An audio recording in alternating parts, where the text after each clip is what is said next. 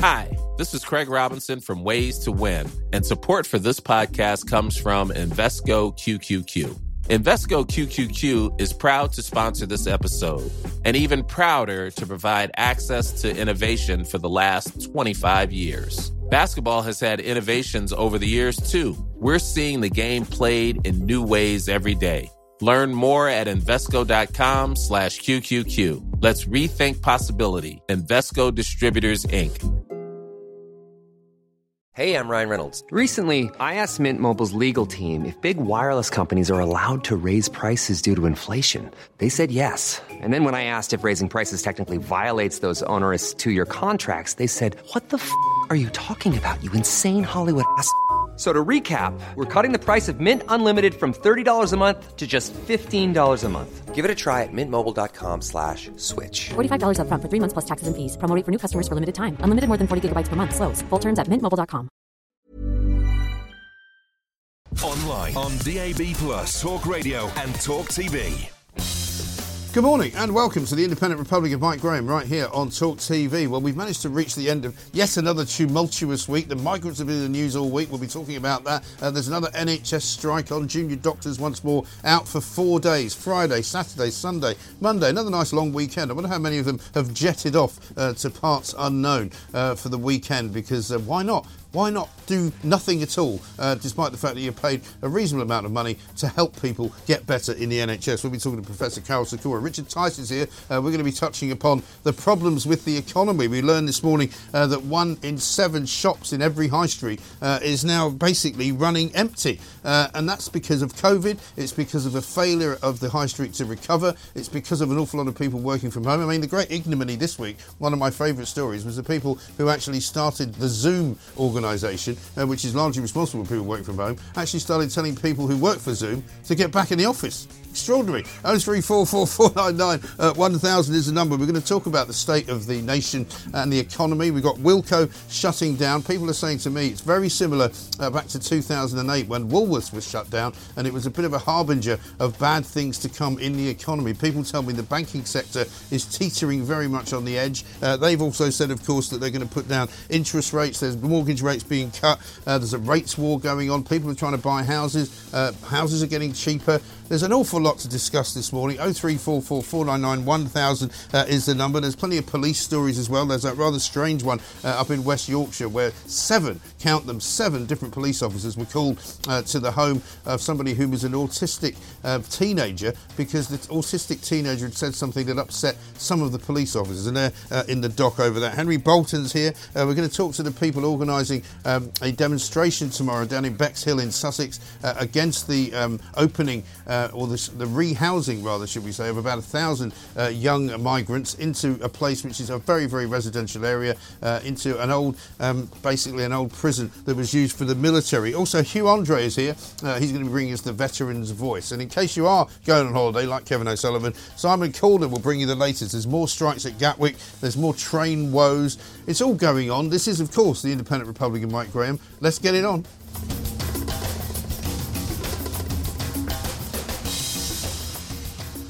Well, I mean, we did have a nice summer's day yesterday, but that seems to have passed. Richard Tice is here. We're still smiling there, Richard. I suppose we're still trying to smile. I mean, there's a little bit of blue sky out there. Maybe that was the summer. Maybe it's come and gone. It could have done. But, of course, the problem that we have is that every week we wake to the same news, don't we? There's more migrants now coming than ever before. 100,000 is the number we're told. I think yesterday was another new record, 750. We're going to talk about that later, but also we're going to talk about another junior doctor's strike, 4 more days, more delays, more cancellations. There's so many strikes everywhere from the various public services that actually it's barely newsworthy. Unless, of course, sadly, you're due to have some medical intervention, operation or something, in which case the likelihood it's going to be postponed or cancelled. Exactly. I mean, I talk to people who are trying to travel around the country all the time. My son went up to Manchester this week to try and have a look at a university course. You know, incredible, difficult time getting there and back on the roads of this country. There's too many lorries, too many cars, too many traffic jams. And now you've got to worry about airplanes landing on dual an aeroplane that landed on the A40. What a miracle. I mean, incredible. But yeah, it's just, I mean, everything is so difficult now, isn't it? Everything is so much more hard to do, it seems. And it seems that it's pretty hard for the economy to grow as well, because the latest numbers out for the second quarter of this year from the ONS shows that, yes, the economy has grown by a brilliant 0.2% over a quarter. That's great. So following on from 0.1% in the first quarter, Jeremy Hunt seems to be celebrating that essentially, yes, okay, we're spluttering just above recession. Let's remind everybody who wants to blame Brexit that actually the Eurozone and Germany have been in recession. Yes. Germany is still in recession. Yeah. But look, 20 years ago... Well, they're trying to get Harry Kane over to build Well, they're having to try and boost their prospects. So good luck with that. But the reality is, it's easy to forget. 20 years ago, our economy was regularly growing at between 2.5% and 4% every single year. And what was driving if you just double this 0.3%, you get a great 0.6%, 0.7%. I mean, this is feeble, it's anemic, and it's got nothing to do with Brexit. I get that out straight away. It's all to do with high taxes, high, useless, wasteful government spending, productivity going through the floor, and as you just touched on, people working from home, doing yoga classes. It'll come as no surprise to you that I was listening this morning to a government minister talking on the BBC who kept going on about Brexit being to blame, and even he wasn't going to go for that. But he was talking an awful lot about the productivity levels of the public sector, suggesting that the productivity levels of the public sector are now so low that it's kind of knocking everything into the negative. And of course, that's right. It's basically obvious that if you increase state spending, and you raise taxes, you're taking money out of the innovative, creative, productive part of the economy that drives activity and growth and oomph. And therefore, we shouldn't be surprised when we hear that the high street is struggling desperately. Thousands and thousands of shops have been shutting every month and every 6 months, every year. I think last year, some 17,000 stores closed in 2022, I read. Some very famous names that we all know, and for many people, they were sort of the bedrock of high streets, whether it was the House of Fraser, whether it was Debenhams, Top Shop, Top Man, all of these brands. Wilko's now gone. Gone. It's interesting. I mean, I'm looking at a piece of the Times today, the GB vacancy rate. I don't know what it's like elsewhere in the world, but we're currently running at around 13.9% vacancies in shops, which is quite high. It's huge, and it has such a debilitating effect on the high street in many, many ways. And it's high for a couple of reasons. Obviously, with the impact of the internet and home deliveries, therefore that if you're running a business from a warehouse, you don't have to pay the expensive high street rates. Councils that have imposed expensive parking charges, business rates too high. Notice, right? If you travel around the country, these giant warehouses now, which are literally the size of small towns, just on the sides of motorways. That's right. And you wonder what on earth's going on. And then you think, all of these people getting home deliveries, is that the reason why there's so much traffic on the roads? There's thousands of trucks delivering stuff to your house. Absolutely right. And so, but they're paying very much lower business rates. Right. And so it's basically this huge disparity. It's basically unfair, which is why I've been saying for many years that you should increase the business rates for these large online delivery logistics warehouses and dramatically reduce the business rates for the high street to try and create a more level playing field, because high streets are the bedrock of so many communities. They really are. And whether it's the extraordinary horrific scenes we saw this just a couple of nights ago in Oxford Street, you look at that, and Oxford Street it's full of empty shops.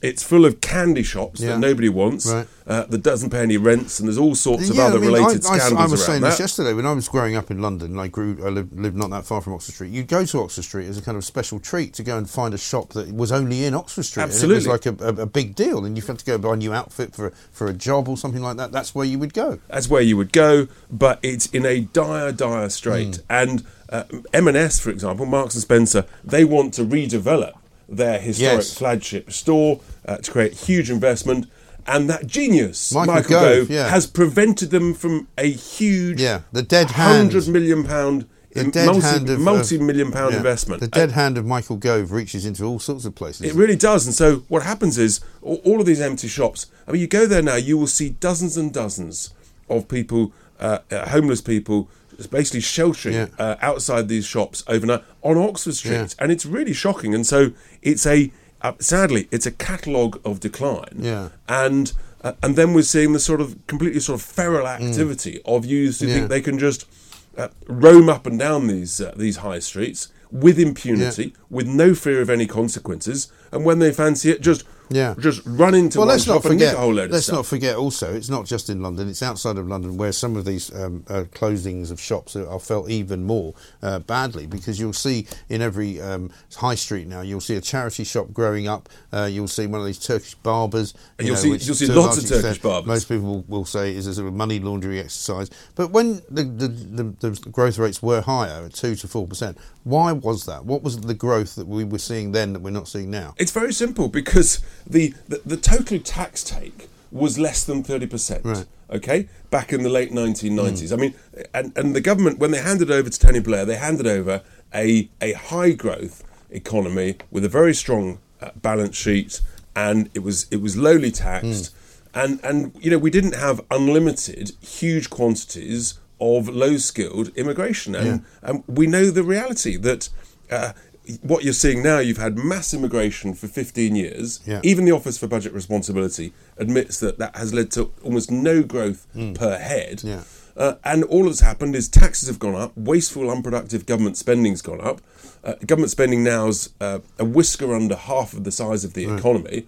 And so we're in a terrible, terrible state. And we're not alone. You're seeing it across much of the EU as well. And let's not forget that, for years and years and years, we here at Talk TV and previously as Talk Radio were lambasted for making immigration a big deal, for talking about it when nobody else did. The idea that now we're paying out £6 million a day in taxpayers' money to fund these hotels. God knows what else we're going to be paying out over the course of the coming year. 100,000 people have now come. 750 people came yesterday alone. Finally, the BBC and others have woken up to this actually being a story. But they still don't really understand what it is about the story that people are upset about. I'm going to be talking later on in the show to a guy from Bexhill where they want to put more migrants into this former military prison.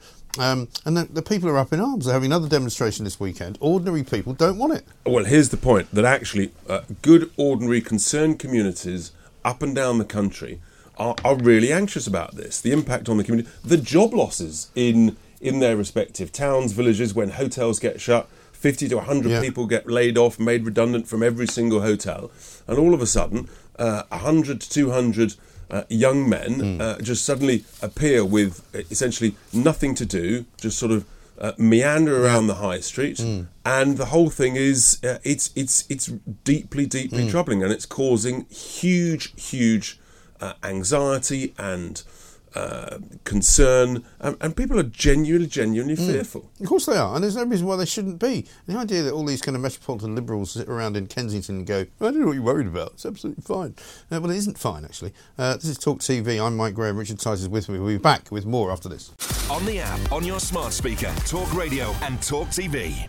Welcome back to the Independent Republican, Mike Graham, right here on Talk TV. Just before we carry on, Richard, I've got a list of some of the chains that are closing down in the high street. Argos, Boots, Clintons, Iceland, Wetherspoons and now Wilko. I mean, if you're in a town that's, medium-sized, 100,000 people, say, like the numbers of people who happen to have arrived here illegally, you can take out all of those shops. And where are you going to go? Many of those they're reducing their sort of total number of shops. They're not actually as businesses closing, except Wilko. But the reality is, for too many of them, the combination of rents that are too high, business rates where councils have tried to raise them too high, and it's just becoming uncompetitive, and so businesses are shutting down, and high streets are declining, and I'm really concerned about just the growth of the barbers' shops, the growth of the candy shops, and the reality is they're not paying any business rates. Very often they are fronts for money laundering, and there's got to be a full, proper look at that. And I'm going to keep banging the drum on that. And local councils must have a role to play in that as well, because they must be giving planning permission to these people to open up. But let's talk just briefly once more about the migrant thing, because it has been a big week. And we are talking to Henry Bolton about it later on. But the Bibby Stockholm has proved to be yet another kind of, sideshow, hasn't it? And it's not really going to solve anything. It's probably never going to be full of anybody. But actually, of course, the reality is it was going to be more than filled up just by yesterday's arrivals alone. Well, 750 were waiting for the exact Can you imagine? number. I mean, not enough room in one barge for the people that arrived in one day. We always knew this was the case. I mean, the whole thing has been a sort of a distraction and a sideshow from the reality, which is the government has utterly failed to protect our borders. That's the bottom line. They are wasting huge sums of our cash, and the backlog grows. And what I can say is, just to give you a little sort of heads up, is that there is going to be an exclusive that I'm going to be revealing on Sunday morning. Okay. So watch this space. I should look forward to that. Yeah, absolutely look Sunday forward to that. sermon as well, The Sunday sermon will be an absolute blockbuster. Yeah. It will be a real sizzler. There's so much to go at. I might have to do a double sermon.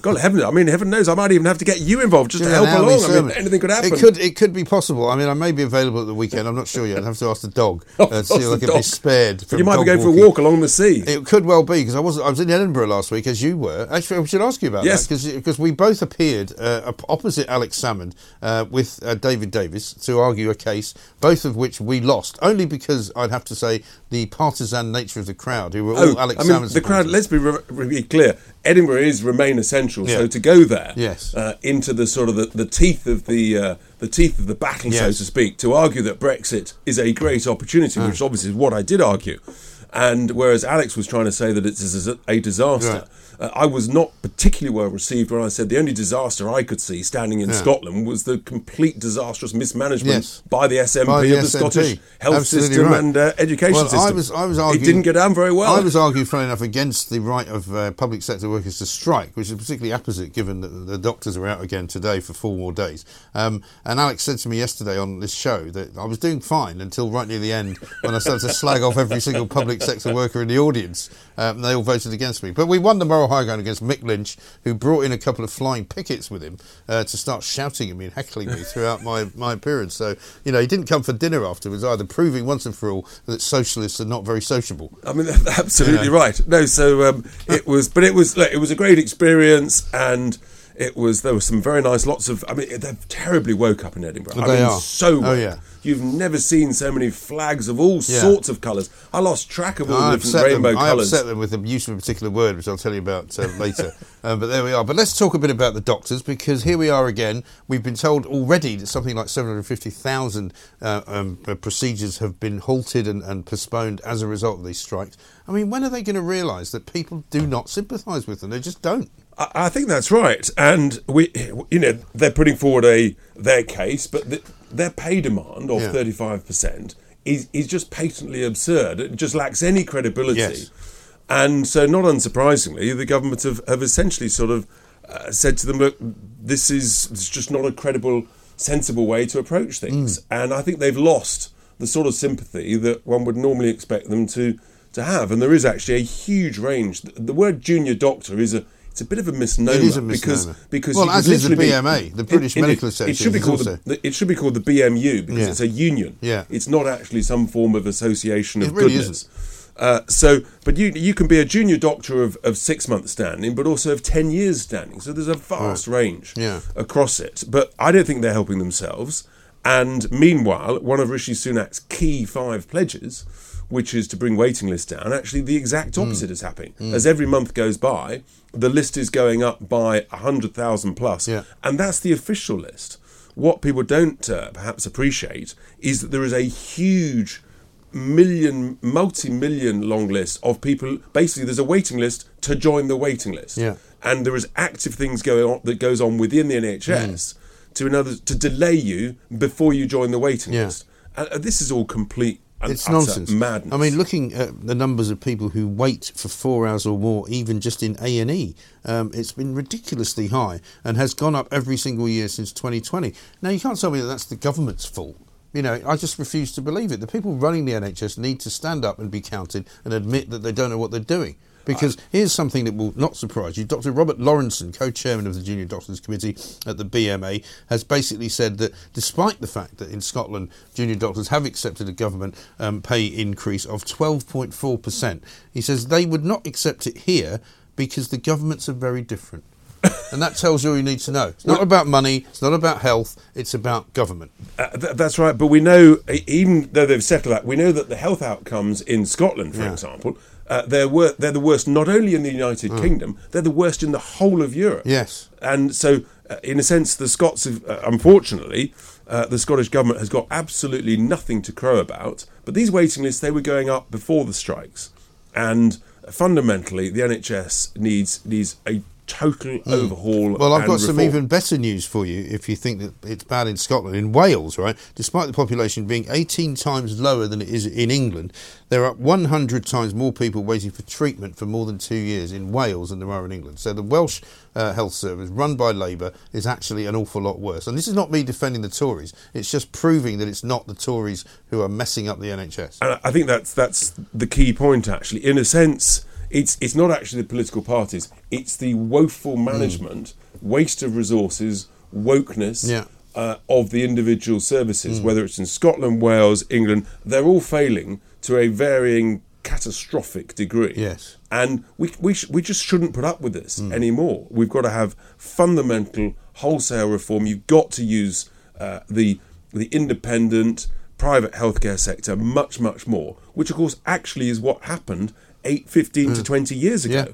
And guess what? The waiting list came tumbling down. And that's one of the bedrocks of our plans to reform it, to get the waiting list down. And we're going to be ambitious. I want zero waiting lists. No one else talks about zero waiting lists. And that is all I key can objective. say is that, and I know that people will go, well, it's different when you're on holiday, but it really isn't. Whenever I've been on holiday, and inevitably one of my kids, not so much now, but when they were younger, would end up in a clinic or a hospital, something would happen, they'd fall over, blah, you know. And in every single situation, it was always better in Spain, in Mexico, in Portugal, in Italy. No matter where you are in the world, if you have to go and get medical treatment while you're away abroad, it's always better than it is here. And that is the reality. People need to stop clinging to the idea that the NHS is the envy of the world. It's not. It's a tragedy of the world, frankly. And there's a reason why no one else has tried to copy it in its form. And let's not forget, it's now the second or third largest employer in the world. After, I think, the Chinese army and the Indian railways. But yet, the reality deniers, as I like to call them, this is my new phrase for people who are a bit woke and don't understand the truth, they think there's not enough people working there, and they think they haven't got enough money. They've got more money than Croesus, and they've got more people than any other organisation in Britain. They've never had so much money spent on it. The average spend per head is way above the OECD sort of international average. And yet, actually, the quality of it, and of course, there are lots of exceptions where there's some great care on the front line. Yeah, but they shouldn't be exceptions. But they shouldn't be exceptions. That should be the aspiration for the norm. Yeah. Absolutely right. You have to set yourself an ambitious target. Right, that's the target. How are we going to get there? Within a modest period of time, I say within 2 years, and we're going to go for it and achieve it. And no ifs, no buts. No one else has got that sort of ambition that I've got. No, exactly right. Shocking state of affairs. Anyway, Richard Tice, a very, very enticing show coming up on Sunday. Who can say where it's all going to go? But it's going to be a blockbuster, Richard has assured us. Who knows what special guests might be on it? Nobody can say that at this stage either. But Richard, thank you very much indeed. Have a good weekend. See you on Sunday, 10 o'clock sharp. This is Talk TV. Professor Sikora of the Carol coming up next. See it, hear it, think it. Talk Radio and Talk TV. Welcome back to the Independent Republican Mike Graham right here on Talk TV. We are, of course, ladies and gentlemen, in the midst of yet another junior doctor strike. The apple doesn't fall very far from the old unionised tree, does it? Because we're still dealing with people in the NHS who don't want to work in it because they don't think they're paid enough money. I think an awful lot of people listening and watching this show would argue that that's actually not a very disingenuous point to make, because in the end, if you're a junior doctor, you could be a new doctor or you could be an old doctor. The word junior is slightly misleading. Many people who work in the NHS are paid much less well than junior doctors, and many of them have already accepted a pay deal and gone back to work, particularly the nurses. An awful lot of doctors are not out on strike, but of course the consultants who make an awful lot more than the junior doctors have also asked for some ludicrous amount of money, 30+%, maybe 35%. In Scotland they've accepted 12%. In this country they say no, we're not going to accept that because the government's are different. Let's talk to Professor Carol Sikora, Medical Director at Rutherford Cancer Centres, because we've got waiting lists hitting new high, 7.6 million. We've got more and more patients waiting longer and longer for cancer treatment. 4 in 10 now facing longer waits than ever. And now yet another junior doctor strike, and they're costing more and more money every single time they walk out. Professor Carroll, a very good morning to you. Morning. It's a depressing picture, isn't it? That is probably all too easy to predict would come to us. It's so depressing, and I've never seen it so bad. You know, Mike, I've been a consultant for an awful long time now, just over 40 years, and I've never seen the NHS in such a mess. And you know, there are good people in it. That's the annoying thing. There's good, not just doctors, there are good administrators, there are good managers. I mean, I obviously look at cancer mainly, and I look at the cancer figures, and there's one trust in Huddersfield, for goodness sake, where their cancer figures are impeccable. How can this be? What's Huddersfield doing so well? We've got to find out. Why isn't everybody, the whole of NHS England management, shooting up to Huddersfield? Let's look at I bet what it is. It's some young person straight out of college that is making it their business to sort it out. I'd like to think it was a young person. Maybe it's an old person like me that's just a boring old manager that knows what he's doing. Who knows? But their data is fantastic. Yeah. Well, you know, sadly, people who know what they're doing are in short supply these days, Professor Carroll, and certainly in the NHS. What I always say is that it's very clear to me that the people running the NHS are the problem, not the people who actually work at the front line. You know, the doctors, the nurses, the clinicians, probably the paramedics and the anaesthetists and all of those people who come into work to do an honest day's work for an honest day's pay, most of them who, by the way, did not go out on strike, even though some of their colleagues did. They're all doing the best they can do, and I take my hat off to them. But the vast majority of people, and it's more than 50% in the NHS, who do not do clinical jobs, are the problem. You're right. And they don't have enthusiasm. They depress enthusiasm in others. You know, people go into it really full of enthusiasm at all levels, even healthcare assistants, when they go into it, they're enthusiastic. And it's tempered. Well, you go in because you want to help people, presumably, don't you? Exactly. And they see all this waste of management, waste of time, you know, all this nonsense about what you call women. I mean, why are people wasting time talking about people of childbirth potential instead of calling them women? Yeah, I know. It beggars belief, doesn't it? And of course, the worst news of all for people, and I talk to people every day about this, whether they send me tweets or messages or they call up, you know, I heard yesterday from Isabel Oakeshott that she has a friend who got a private referral for an operation that they needed to have on their abdomen in some way. The private referral was not accepted by the NHS on the grounds that it was private. And so the friend had to then go back to the GP in the NHS and get another referral, thereby delaying things even more. And if you've got a problem, I think in this case it was a lump of some kind, then, you know, why can't the two just work together? I know. It's crazy. The other thing I heard just this week, in fact, a poor lady who has cancer was told she needs chemotherapy. She can't start it until she sees the consultant. And she'd have to wait 2 months to see the consultant in the NHS. But if she goes privately, she can see him next week and then come back to the NHS to have chemotherapy. Right. This is just nonsense. This is a system that's completely failing its customers, and we're paying for it. Yeah. People think it's free, and they treat it as though it's free. But it's 185 billion pounds. Well, I keep saying to people, you know, you talk about, you know, having free delivery of the NHS and services and medical care free at the point of use, but it isn't, because about a quarter of all your income tax, yours and mine, goes to the NHS. So I'm actually paying a reasonable amount of money every single year for the NHS, and more often than not, when I go to use it, I find that I can't. You know, I went to use a dentist a few years back, and they basically said to me, you should go private. We don't think we can do what you want us to do. And I'm like, great. So I've paid into the NHS all my life, and when I now want you to do something for me, you can't do it. I think the problem is we can grumble a lot, and Richard Tice was doing that earlier on. It's being constructive. What can we do to make it better? How can we do it? It's not money it needs. I think we agree. Definitely not. Not just that they'll settle in the end. I mean, it is a left-wing anti-Tory rebellion, if you like. Most doctors are not interested in politics and don't want to go on strike, and they've carried on. But there's a few vocal in the minority that want to go out there and cause trouble. But it will settle. settle in the end, not for 35%. That is, as Richard Tice said, ludicrous amount.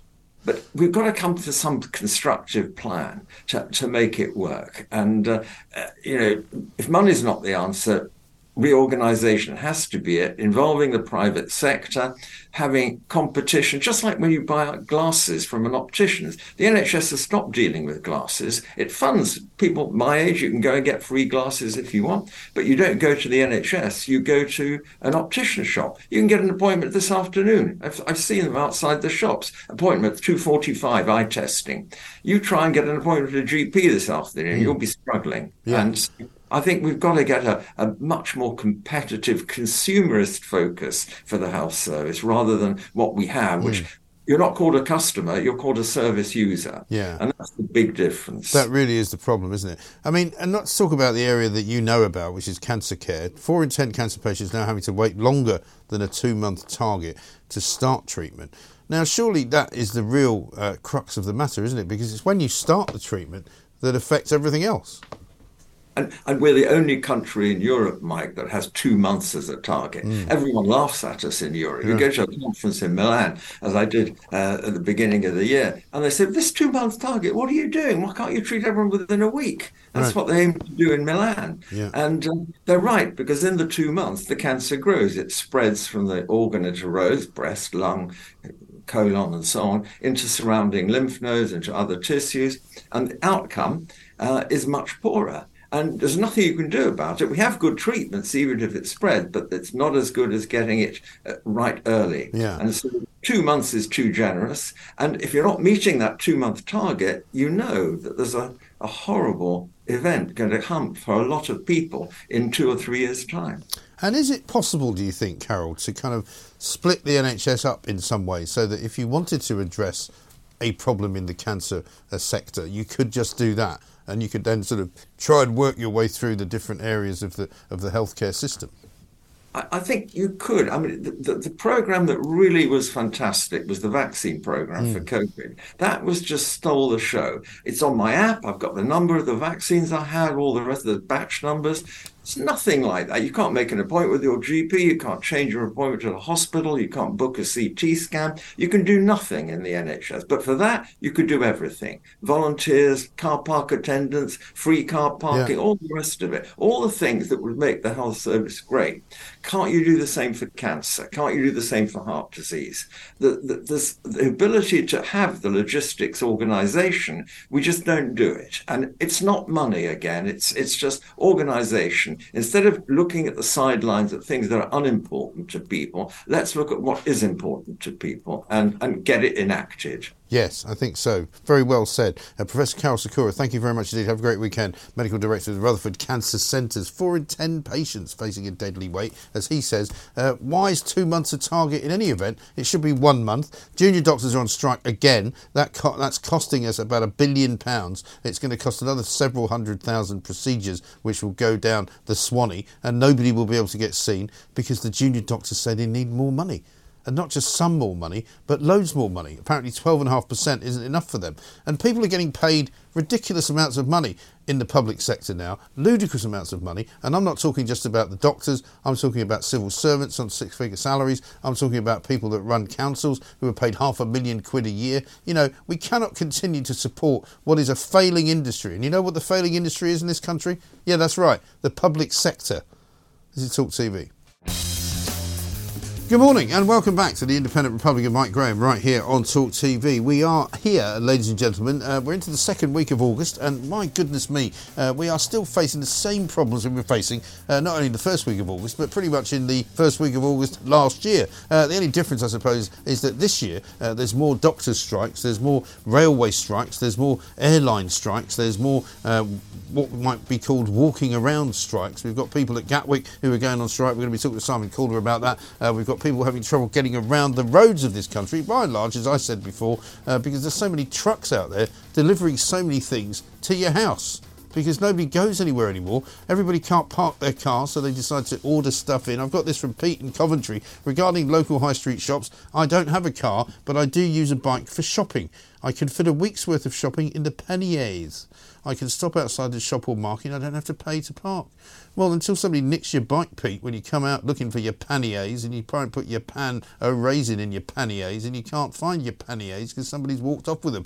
Of course, the other problem is there's only some things you can put in your panniers. You can't put, for example, a chainsaw in your pannier, can you? It's a bit too heavy. You can't put all sorts of things you might wish to buy, I don't know, like an air fryer, or you can't put another bike that you've bought for your kid in the pannier because it's too big. You see what I'm saying? Let's talk to Henry Bolton, who is, of course, International Border Specialist. He's got an OBE as well. I'm reading a fascinating piece in the Times today, Henry, on the news that we've gone up over the 100,000 mark and a new record was made yesterday. The Greeks, apparently, are starting to push boats back physically and pushing them into Turkish international waters, so the Turks are having to rescue them. Now, how is that allowable if we can't do it and push our lot back to France? Well, Mike, there is a bit of a difference. The weather conditions are different, and the type of vessels that the migrants are using is different.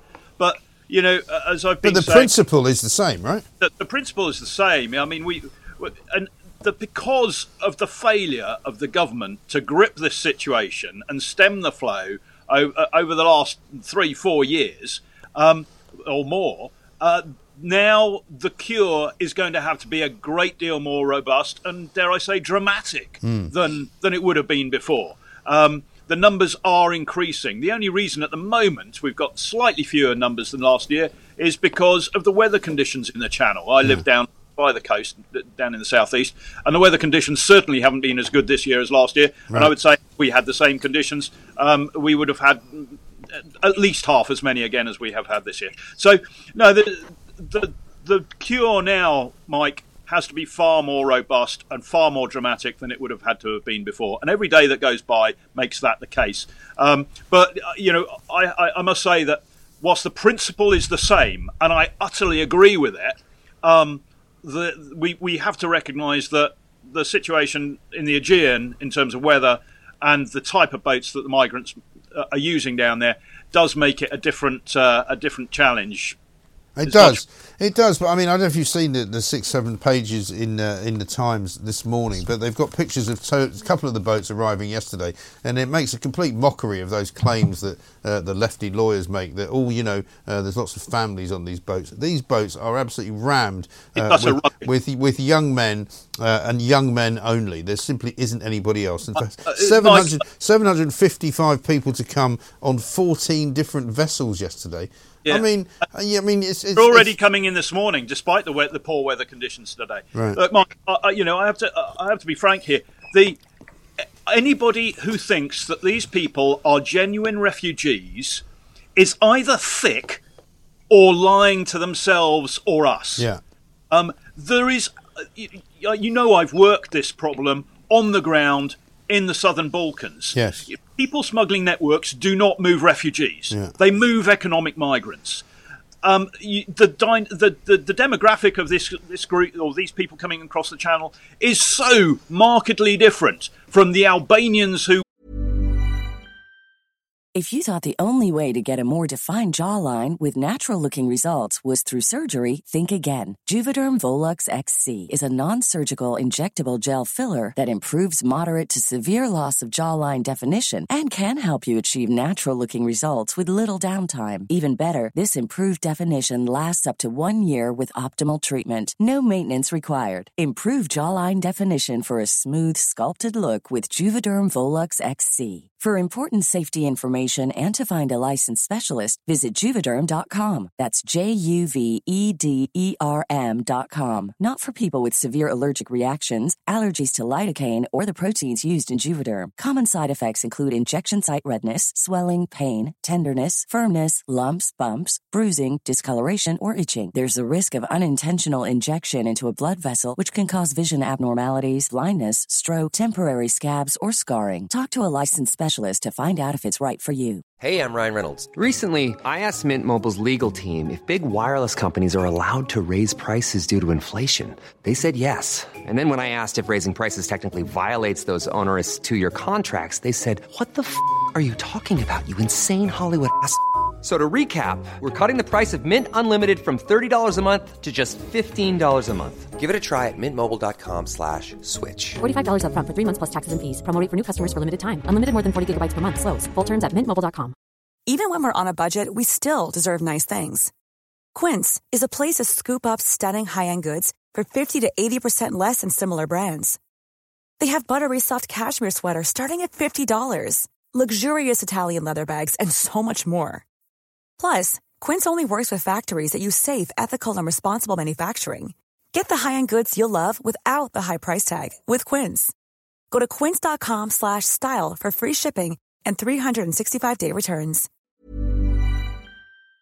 Entered or moved from Kosovo in 1999. So totally different from the refugees that are leaving Ukraine. There we see women, children, and old men. The younger men stay behind.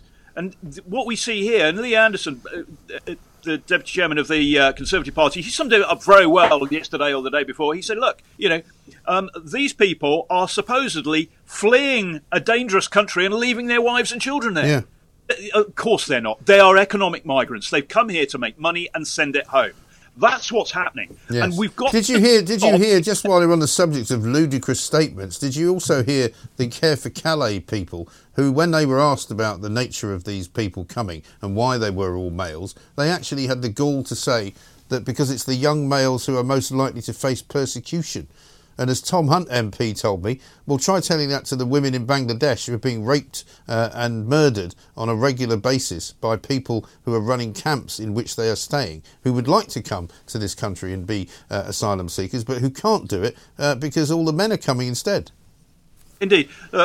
Somehow we have got to stop even listening to this argument that they're refugees. Let the asylum system process it, but we've got to resource that asylum system properly as well. We've got to make sure that the people who are responsible for screening and assessing these asylum claims actually have the training and the knowledge to do so. They have no knowledge of organised crime. They have no knowledge of the places that these people have come from. Not even taught knowledge. I'm not expecting them to go out there and do some sort of ground research and get some ground truth. But they just don't have a clue what they're doing. They're following a pro forma approach, which simply is not.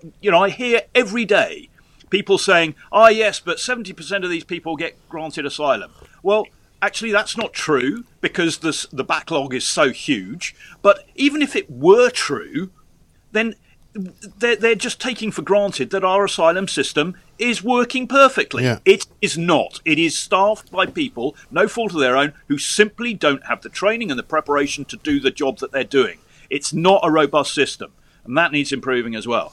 I mean, you put these people in charge of any business and that business would fail. If you put them in charge of the passport control section of Britain and somebody came in and said, oh, I'm sorry, I haven't got my passport with me. Is it all right if I just come in anyway? Oh, you're right, fine. Well, technically speaking, you shouldn't really, but I'll let you in on the basis that, it's just a mistake. That seems to be the way they operate. Imagine putting them in charge of the door at a nightclub. You get people who are turning up absolutely smashed out of their brains carrying a bag of heroin.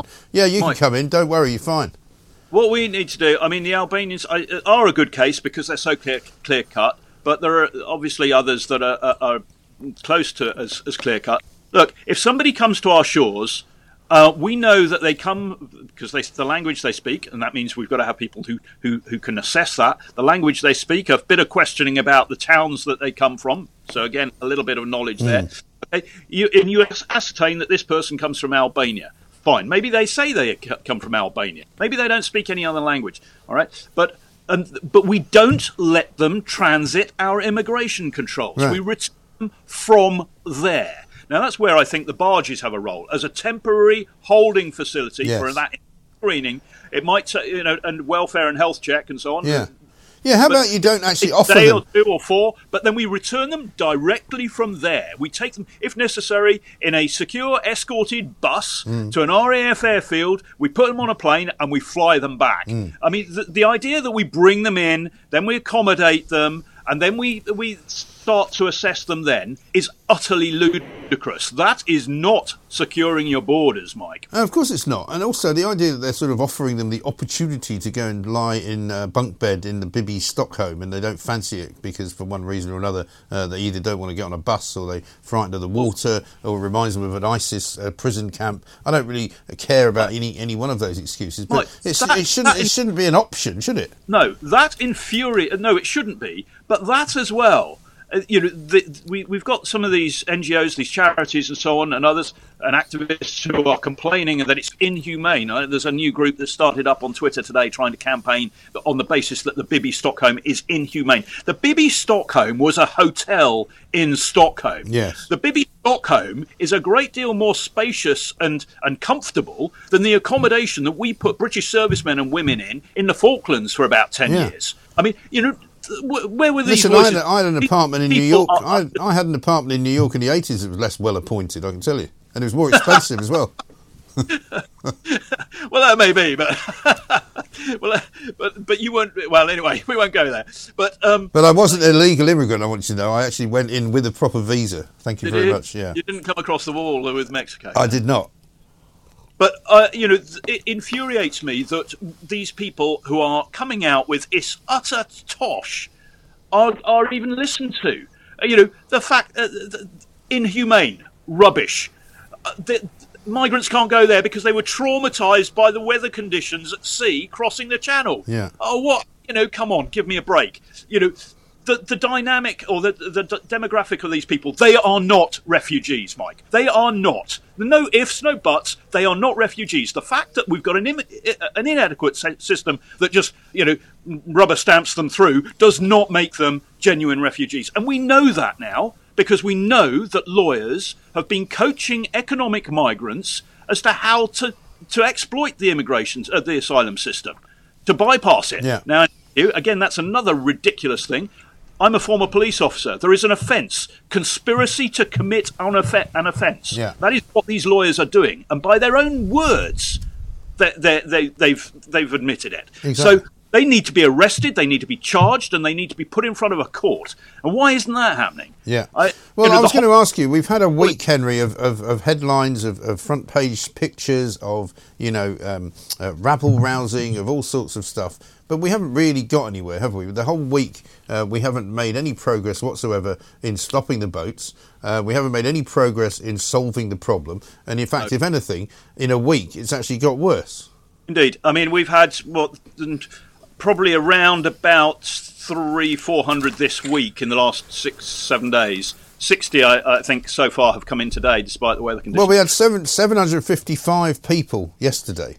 Yeah, right. Well, so those figures I haven't sort of checked. That's a new record.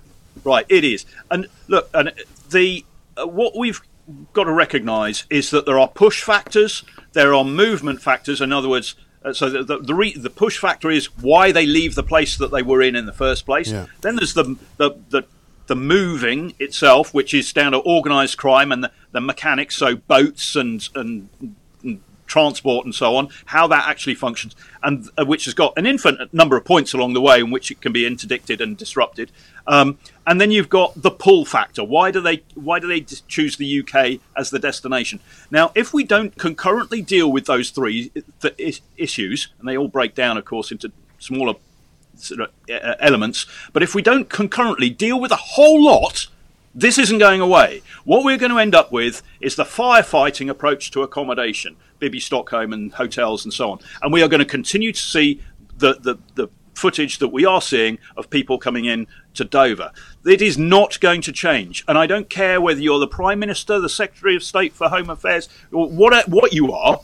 That's a simple, fundamental fact. And then you add to that the United Nations population, the population, not division, but anyway, it's part of the United Nations that monitors population growth. They say that the population of Africa is going to double by 2050. Well, we know that we've got disruption now, or conflict now in Niger. We've got it in Mali. We've got it across the Horn of Africa, in Sudan and Somalia and so on. Yeah, there are all sorts of reasons why we know that those governments down in Africa are not able to support and that sort of population growth. Yeah. Where are those people going to head if we don't do something about it, and don't do something about it now? They're not going to China, they're not going to Canada or the United States. They will head north along established routes, migration and people smuggling routes, to Europe. And a large proportion of them find themselves coming to the North French coast. The countries of this region must find from somewhere some determined leadership, some absolutely passionate leadership that's going to get ahead of this game and has the capability to plan and coalesce people to do it. Because otherwise, what we're seeing now, and I'm not into fear-mongering, I really am not, but what we're seeing now is nothing compared to what we will see in 10 years. Yeah. No, it's something that has to be done, and pretty damn quick, because it's getting out of hand massively. We're lacking leadership and we're lacking courage. That's the big thing. Exactly. Henry, listen, I've got to run. Thanks very much indeed for your time. Henry Bolton, OBE, international border expert, former police officer, of course, as well. We've had a week of headlines. We've had a week of stories, of opinions, of phone calls. Nothing's changed. Nothing will change until they stop the boats, physically stop them. It's the only way. This is Talk TV. Nationwide, by your side, Talk Radio and Talk TV.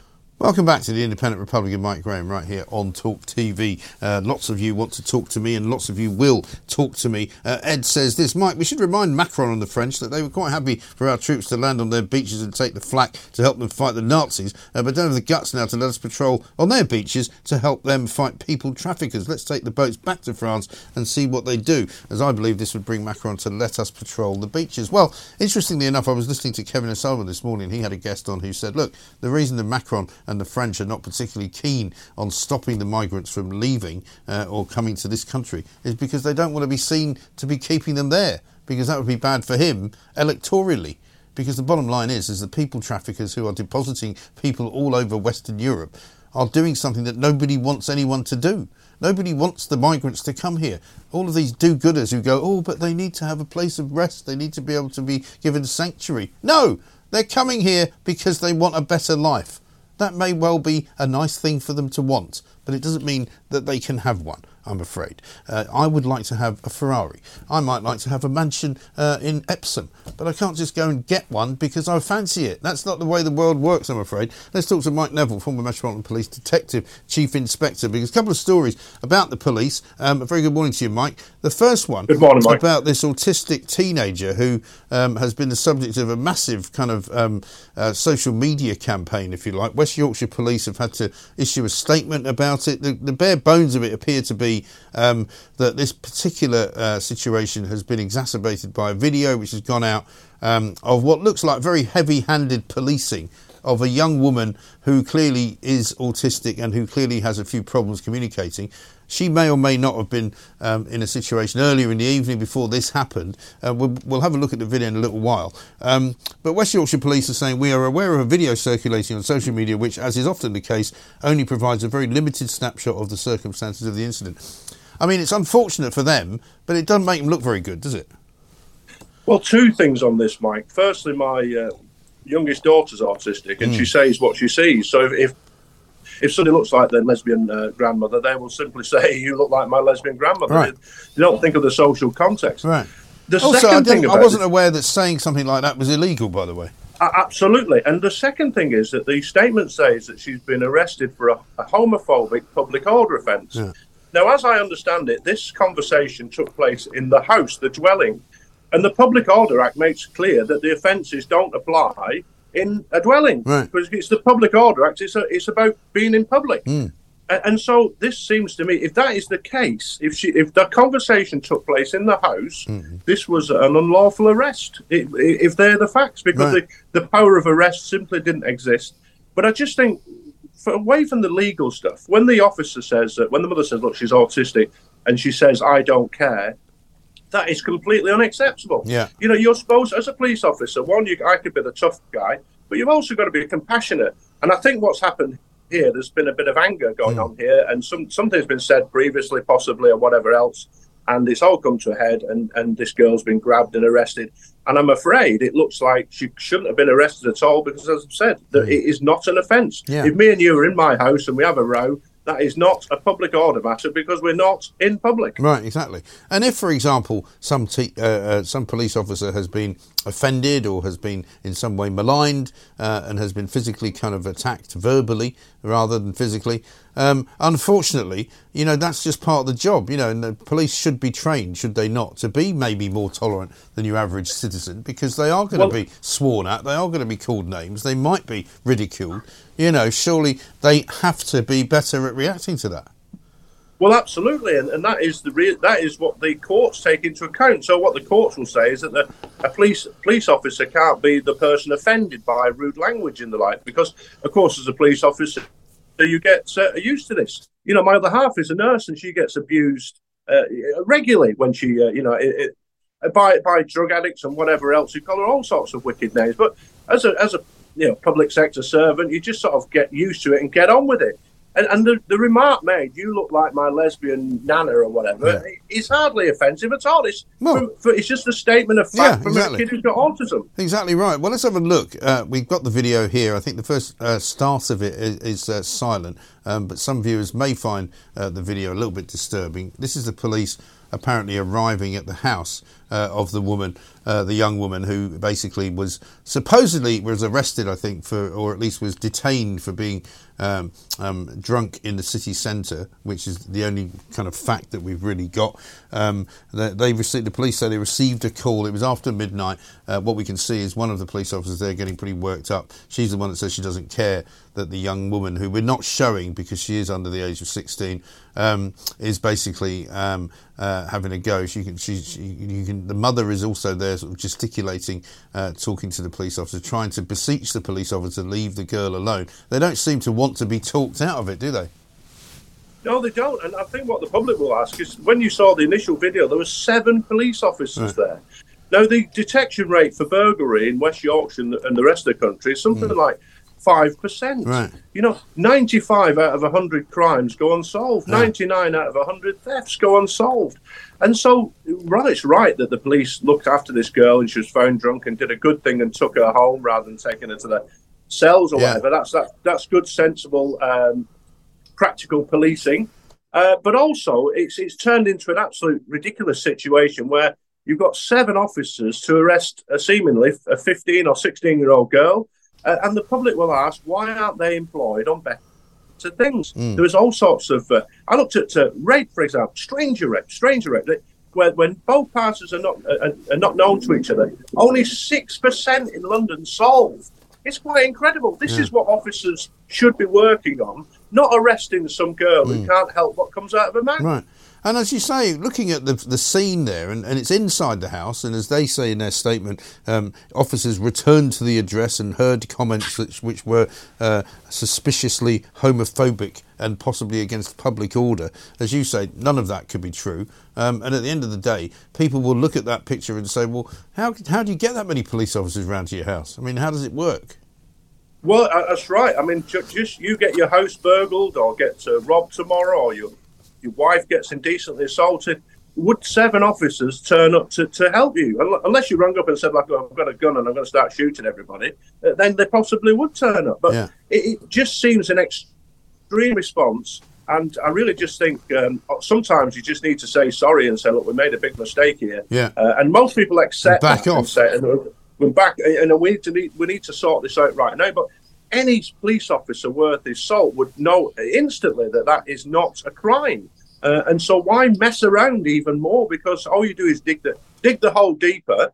And Mike, the tragedy is that the police rely on public support.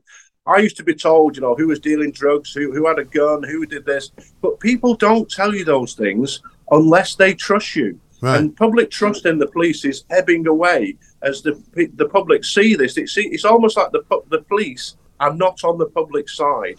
And it's really distressing for me, because I was absolutely proud to be a Scotland Yard detective.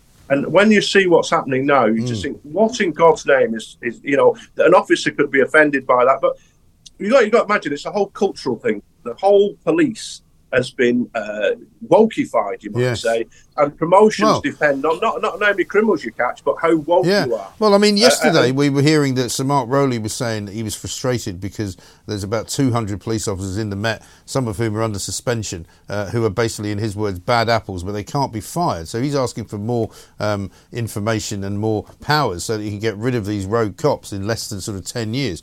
Meanwhile, this morning, Surrey and Sussex police have issued a guideline to their officers who say that if they question a colleague's gender, they might be fired. Well, in the Met, you had the case of an officer who had 2 warrant cards. Yeah. One day they could turn up male and the other day female. So how can you not question that? And how can you think, who can these people search? You know, do we send this person... If you're male today and female tomorrow, do you really want to go and see that child abuse victim who's autistic and 7 years old, who really doesn't understand what's going on here? So what do you find? I think Harry Miller's made this point in one of the articles, who's the ex-Hull policeman who took the police to court for this non-hate crime incident business.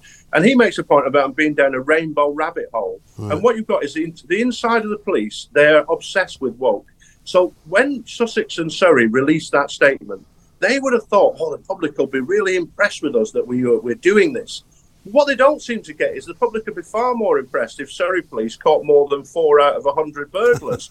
But they are stuck in a world where it's internalised. So they all think the same. If you look at the chief constables, they all think the same. When I joined the police, there was half of the senior officers are ex-army. Another half possibly ex-university graduates. Now they're entirely dominated by ex-university graduates who have a sort of liberal left view of the world. And what happens though, they talk about diversity, but absolutely no diversity of thoughts. Every single one of them will have the same, guardian-centred view.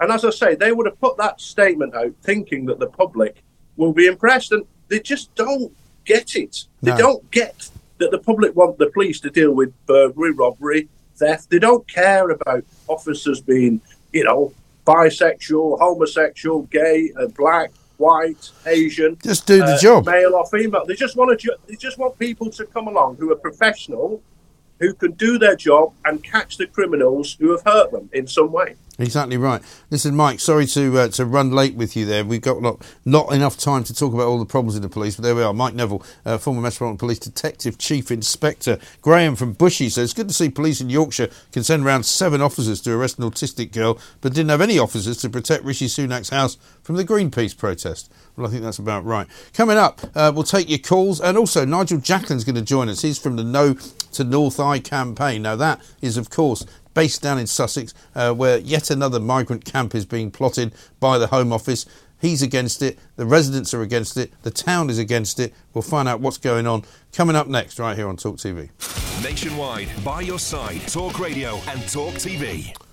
Welcome back to the Independent Republican, Mike Graham, right here on Talk TV. Thanks to Hugh Andre, as ever, for his sterling work that he's doing for us here with the Veteran's Voice. Simon Calder, very shortly from the Independent, will give us an update on the travel business, because many of you will be travelling or planning to travel soon. Kevin O'Sullivan's one of them, by the way.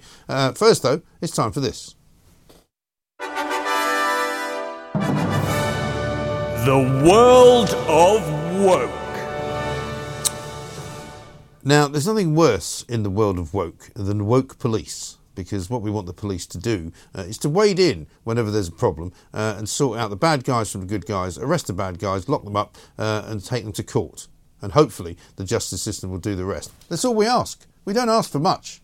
I mean, the police should not be standing with radar guns trying to do you for speeding. They should not be arresting you for calling people names on Twitter. They should not be dancing with Extinction Rebellion. No, they should just be looking after the bad guys. But down, I'm afraid, in Surrey and Sussex, the police are not quite interested in that, because we heard only yesterday from the Metropolitan Police, Sir Mark Rowley, no less, the head and the chief of the Metropolitan Police, that they've got a couple of hundred bad apples, as they call them, in the police force. People who have committed crime, people who are maybe sexual predators, people who have done terrible things with the drug business, people who should be kicked out of the police but haven't yet been kicked out because apparently the police don't have the powers to do so. Many of them are on suspension. Many of them have actually been convicted of crimes, but yet they're still in the police force. Down in Surrey and Sussex, though, they don't have any truck with that because they're making out that they can fire you a lot quicker than they can in the Met. But they don't want to fire you for being a criminal. No, they don't want to fire you for beating up the wrong man or the wrong woman. They don't want to fire you for doing the wrong thing. What they want to fire you for is questioning a colleague's gender. That's right. According to them, their guidance, which has now been issued, officers are going to be accused of verbal harassment if they ask any invasive questions about an individual's gender identity. I presume that would include things like, so, John, are you a bloke or a woman? I don't know if that's offensive, but according to the police down in Sussex and Surrey, failure to comply may be a disciplinary offence and potentially could lead to some dismissals if a complaint is made and upheld. I mean, for heaven's sake, we don't need the woke police. We need the unwoke police. Wake up, go and arrest the bad guys and leave the gender ideology to those other crazies who want to tell you that women can have a penis and that a person with a cervix is potentially able to have a baby. We don't need it. That's the world of woke. The world of woke.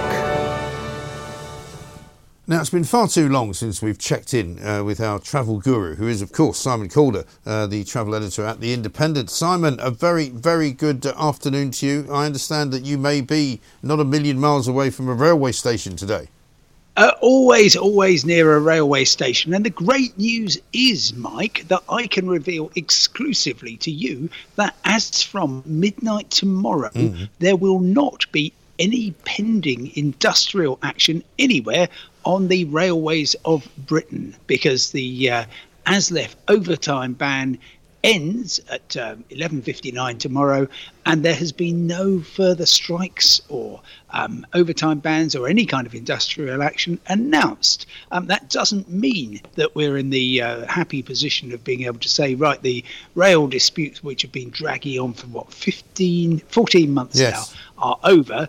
It probably just means that it's the middle of summer and everyone's away. But presumably it means that Messrs Lynch and Whelan are also on their jolly, so they've decided they don't want to go on strike because they're away. I think that those gentlemen, the general secretaries respectively of the RMT union, Mick Lynch, and of the ASLEF train drivers union, Mick Whelan, I think they would be they're I'm sure they're possibly like other people enjoying much deserved holidays. And I don't know about deserved. I don't know about much deserved. I had the pleasure of jousting with Mr. Lynch up in the Edinburgh Festival last weekend. Yes.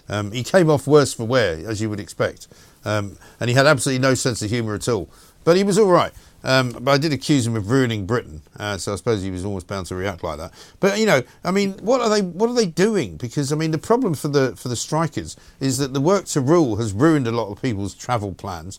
Because I'm told by those who use the trains, and I'm not really one of them anymore, that now you turn up to get a train, and it's a bit of a lottery as to whether there is one. Because the work to rule means that you never quite know if it's been cancelled. You never quite know if it's going to go all the way that it says it's going to go. So actually a strike would be better than a work to rule.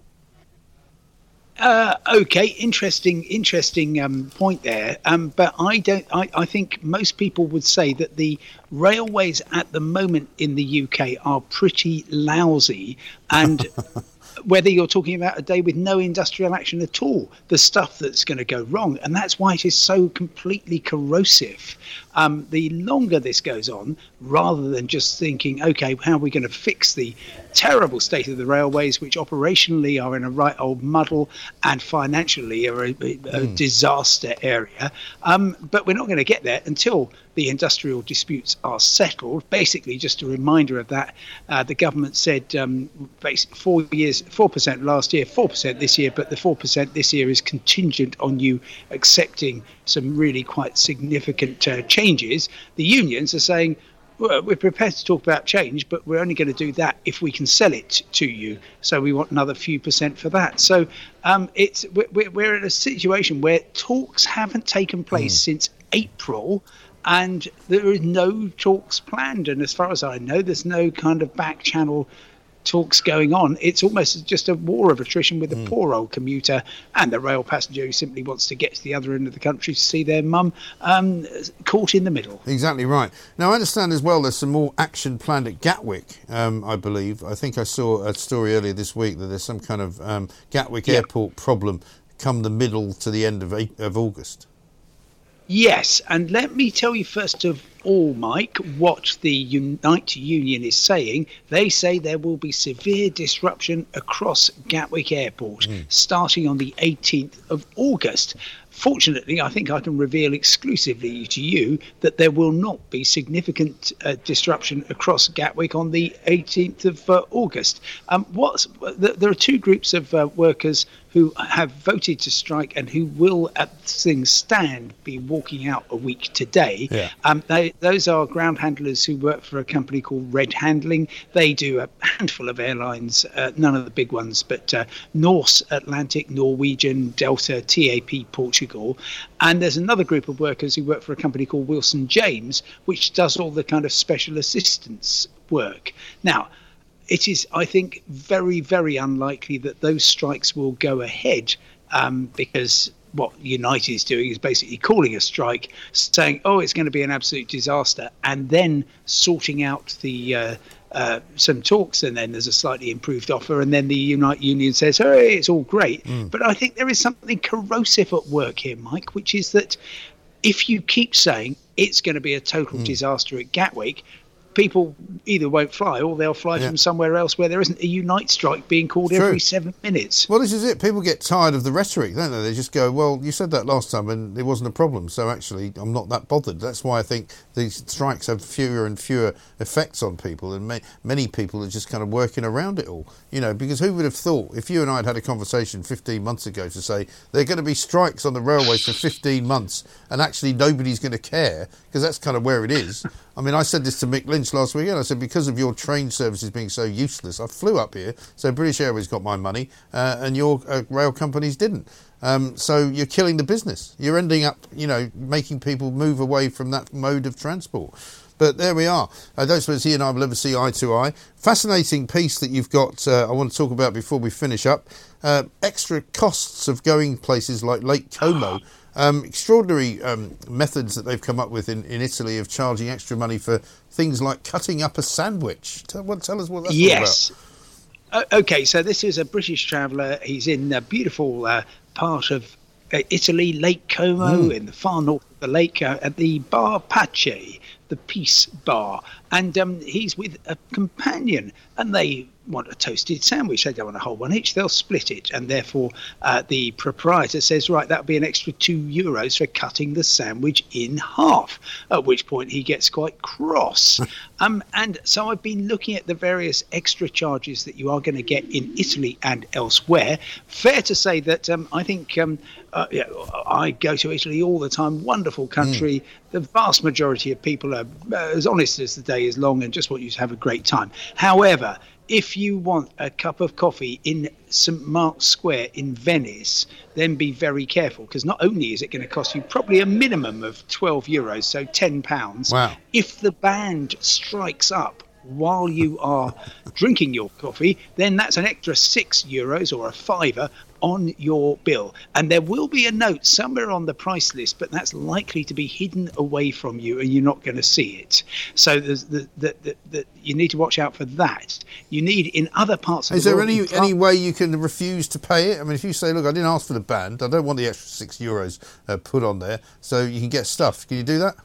I don't think you could, although personally I would pay to watch you have that discussion, Mike, with the proprietor of one of those upmarket cafes. No, what you do is you nip round the corner and you have your €1.50 espresso standing up at a bar. Yes. So there's also the imposta da soggiorno, or the accommodation tax, and that's basically €1 per star per day per person. And what's that translate to? Well, if you're staying in a 5-star hotel in Rome, which I know that you would be doing for a week, that's an extra £70 on top. Yes. We've just started doing the same thing in Manchester, but it's only £1 per night per room. And well, that's all it's worth, to be honest. I think that's very unfair. I got hit by this, I went to New York a few years ago to do a show, and we stayed in a very sort of what you might regard as what was a formerly sort of upmarket, but now relatively modest middle market hotel in the centre of Manhattan. And as we checked out, we were all hit with a $30 a night tax, which nobody had told us about. And I think there was 4 people, and it was 4 rooms, and we were there for 3 nights. It was ridiculous, like an extra $1,000. Oh, sure. Yeah, the resort fee is absolutely evil. President Trump liked it so much, he's a hotelier, that he tried to bring it in at his Turnberry Resort in Scotland. Yes. Until I said, actually, you're not allowed to do that. It's against British law. And now Joe Biden says he's going to outlaw resort fees, but they are very, very nasty. I mean, America is the land of the hidden charge, and they actually have, for a long time, had a split plate charge, and that means that if you and I do go out for a sandwich and we actually only want half of one each, they will certainly serve that to us, but then they're going to charge us an extra $5. Amazing. And you're going to be paying tax and a tip of a minimum of 18% on top of that as well. I know. So it's your shout, Mike. Yeah, absolutely right. The sandwiches are massive, though, so you can actually split one between about 5. So if you bring enough people with you, it all works out fine in the end. Well, listen, Simon, great to see you. And somebody's asking me why you're sat in front of a giant bourbon cream biscuit. I'm sure that's probably not the case. But it looks a bit like that. No, I'm trying to get the best possible quality for you in terms of both sound and light. But you'll be the one who decides whether that is the case. But I wish it were a biscuit. Anyway, thank you. It's been brilliant. And your sound and vision have been perfect. So thank you very much indeed. We'll see you soon. Simon Calder, travel correspondent from The Independent. Amazing. Some of those hidden charges. We might have to do a whole show on that. What have you been charged for going and doing something overseas or even here? That was absolutely and utterly unexplainable and ununderstandable. Very odd. Imagine ordering a sandwich and just because you want to share it with someone, getting charged extra. That's bonkers, isn't it? This is Talk TV. Across the UK, online and on DAB, the Independent Republic of Mike Graham on Talk Radio. If you enjoyed that, be sure to catch the whole show 10 to 1, Monday to Friday on Talk Radio, via DAB, online or via the Talk Radio app. If you have an opinion on the stories we cover, we'd love to hear from you. Call us 0344 499 1000 or tweet at Talk Radio during the show to have your say. The Independent Republic of Mike Graham on Talk Radio.